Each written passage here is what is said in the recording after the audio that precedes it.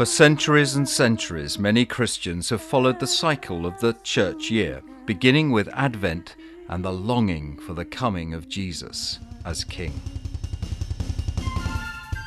Advent brings us to Christmas, when we remember the birth of Jesus and the angel's proclamation to the shepherds around Bethlehem that the Saviour was born.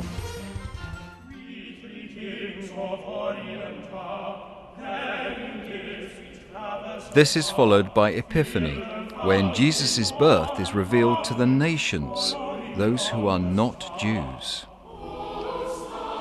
We continue to reflect on the events surrounding his childhood, which gets us flippin' excited, but leads us into Lent, a time to reflect on Jesus' ministry and to remind ourselves of his call to be living sacrifices as we follow him as disciples.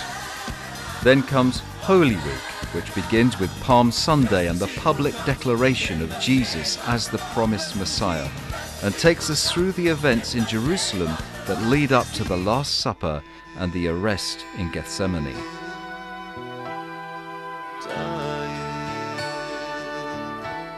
Good Friday recalls the sacrifice that the Son of God made to redeem the world and to reconcile us with God.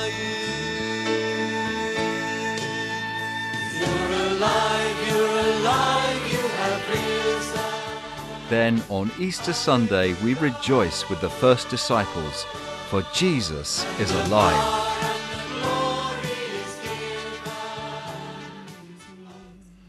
Ascension Day follows. We begin to see Jesus in a heavenly context. The one who came to die has ascended to be with the Father.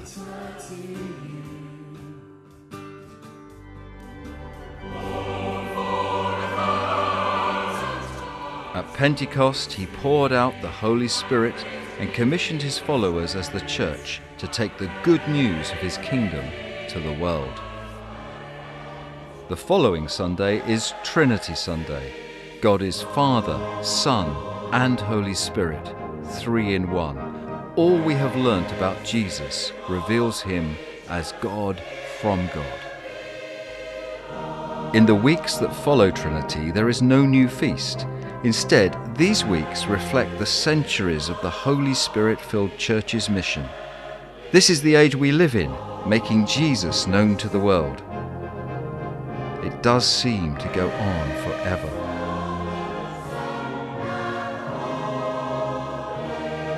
But just as one day he will return suddenly, so too we reach the feast of Christ the King.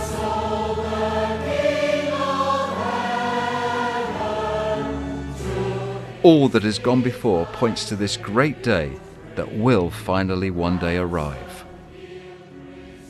And then, conscious that Christ is King, we begin again in Advent to prepare ourselves for his coming.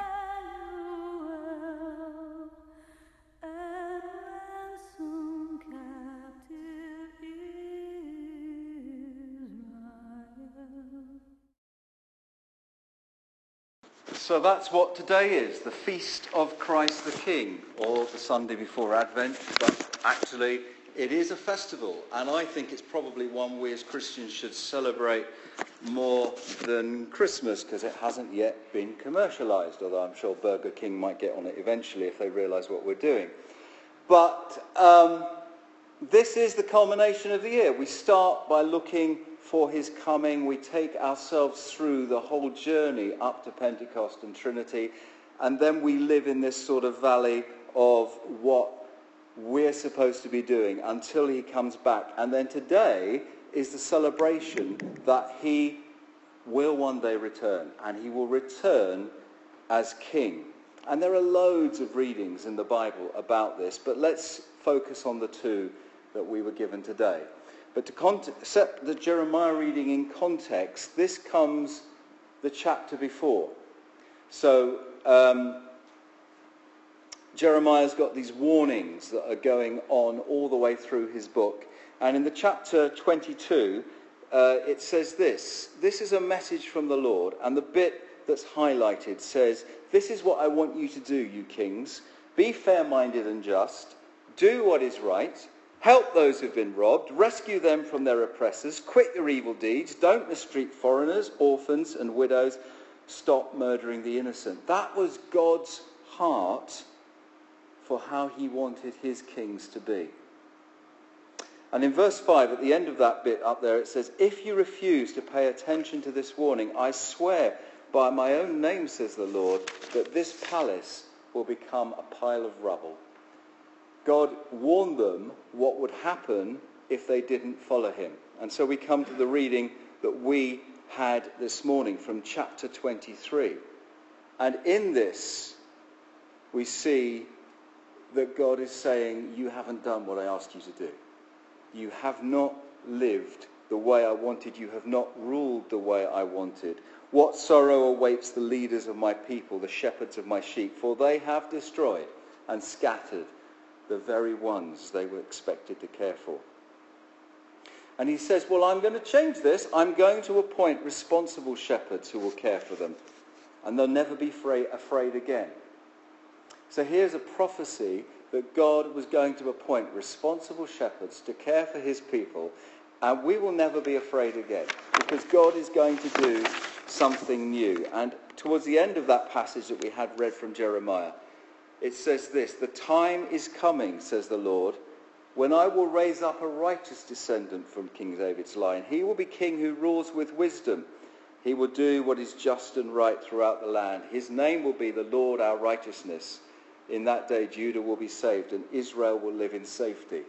And the problem for the Jews largely is that they heard that second bit and they missed the first bit. And they were looking for this coming king and they missed the whole bit about shepherds and a shepherd who would lead his people and gather his flock. Because God is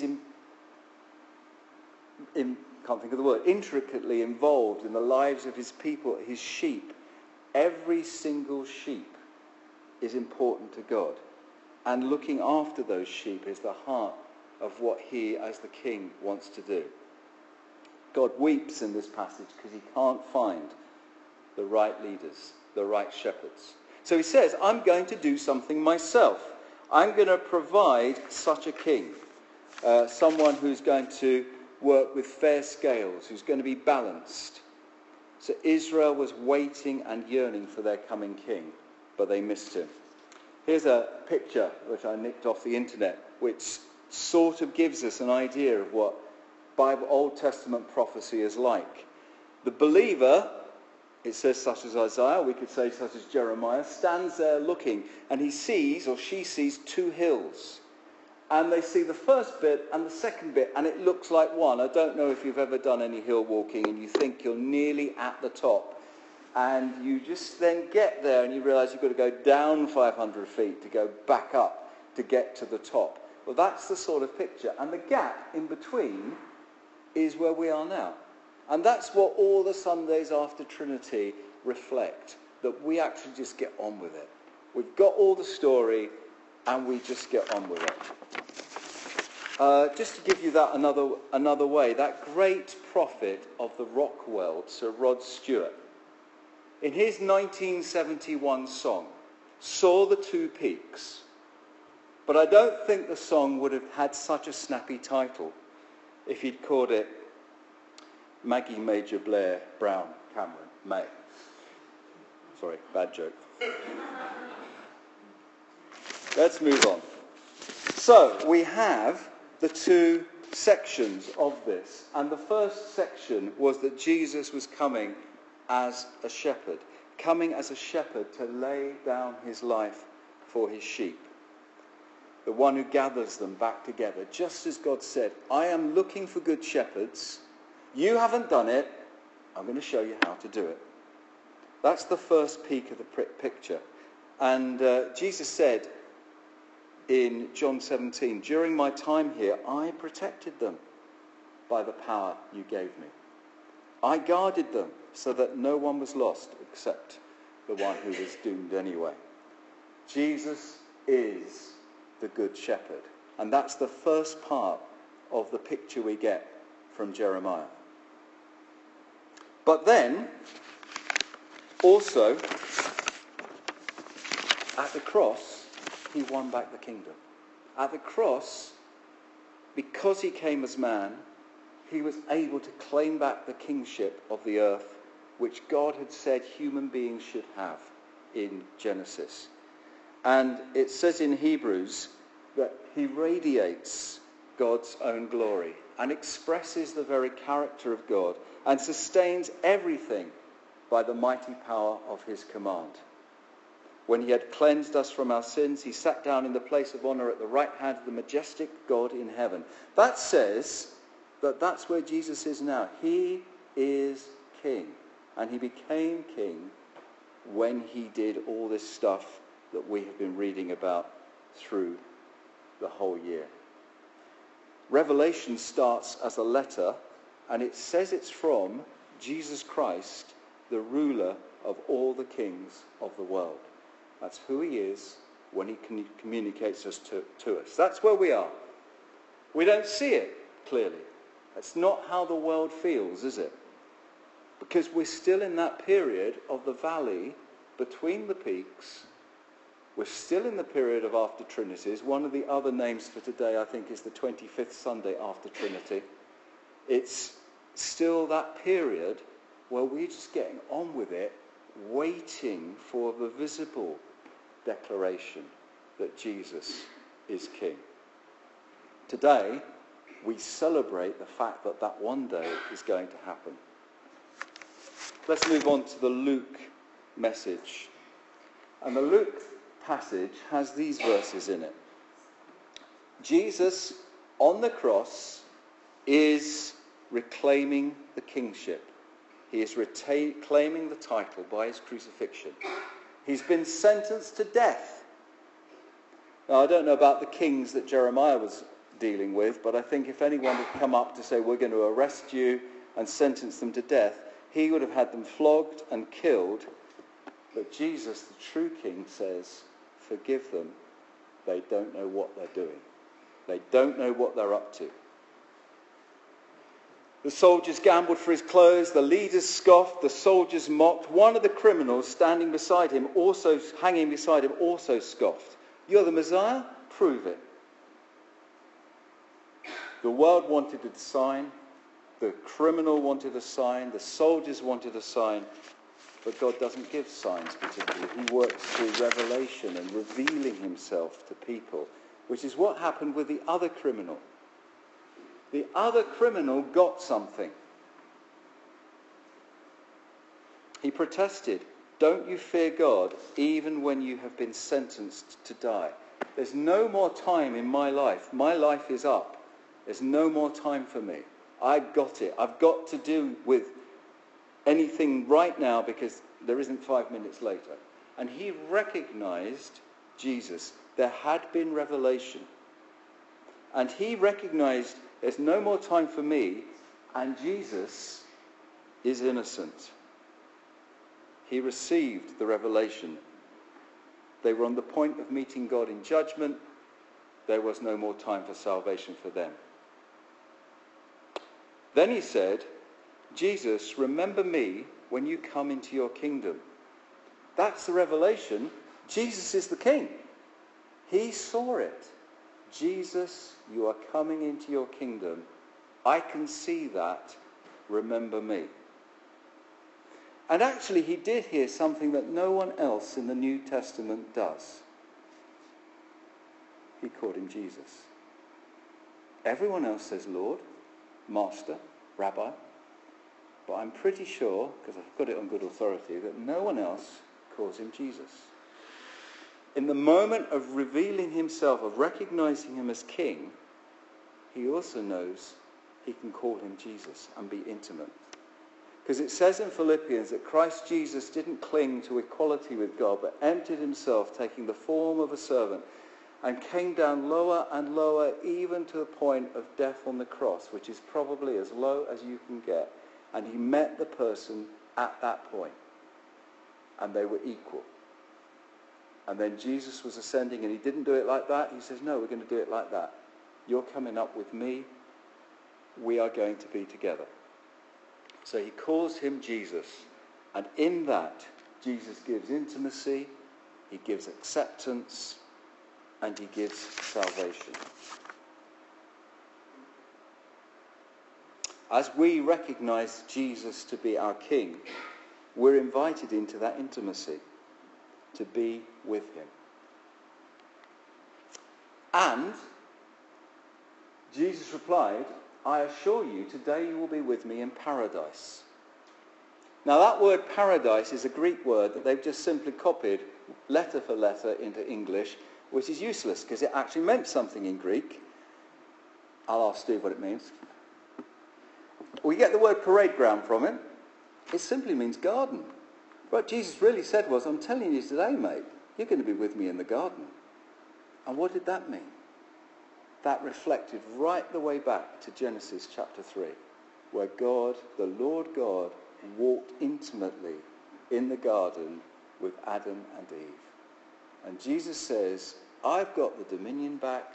I've got the control of the garden back. You're going to be with me in the garden.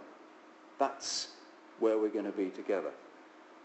And again, it doesn't feel much like there's a garden, does it? Well, I go away on holiday for 2 weeks and I come back and I can't walk down my garden because it's overgrown. The path has been overgrown. Thousands of years had passed since Adam and Eve had been kicked out of the garden. Not only had it started to overgrow, but the person who was now in charge was the serpent. And Jesus said of him in John 10:10, he comes to steal and to kill and destroy. So not only is the garden overgrowing, but the one who's in charge of it is destroying it. So there's an awful lot of work to do to get that garden ready. And Jesus said, I'm going up to prepare a place for you. Meanwhile, you, down here on earth, work with me. Clear the garden with me. Get your back broken with me. Share in my sufferings as we do this. And then we will share in the garden together. Your kingdom come on earth in the garden as it is in heaven. Your will be done in earth as it is in heaven. That's the job of this valley of Trinities. But one day, the garden's going to be open for the celebration festival party. That's what he's saying. So we have the garden, which represented by the word paradise. But all that means is garden. So Jesus says we're going to share it. It says in Romans, since we are his children, we are his heirs. In fact, together with Christ, we're heirs of the garden, which we will walk in together. So next week, we begin to prepare for that coming. And we think about, he is coming again. But meanwhile, for today, happy King Feast.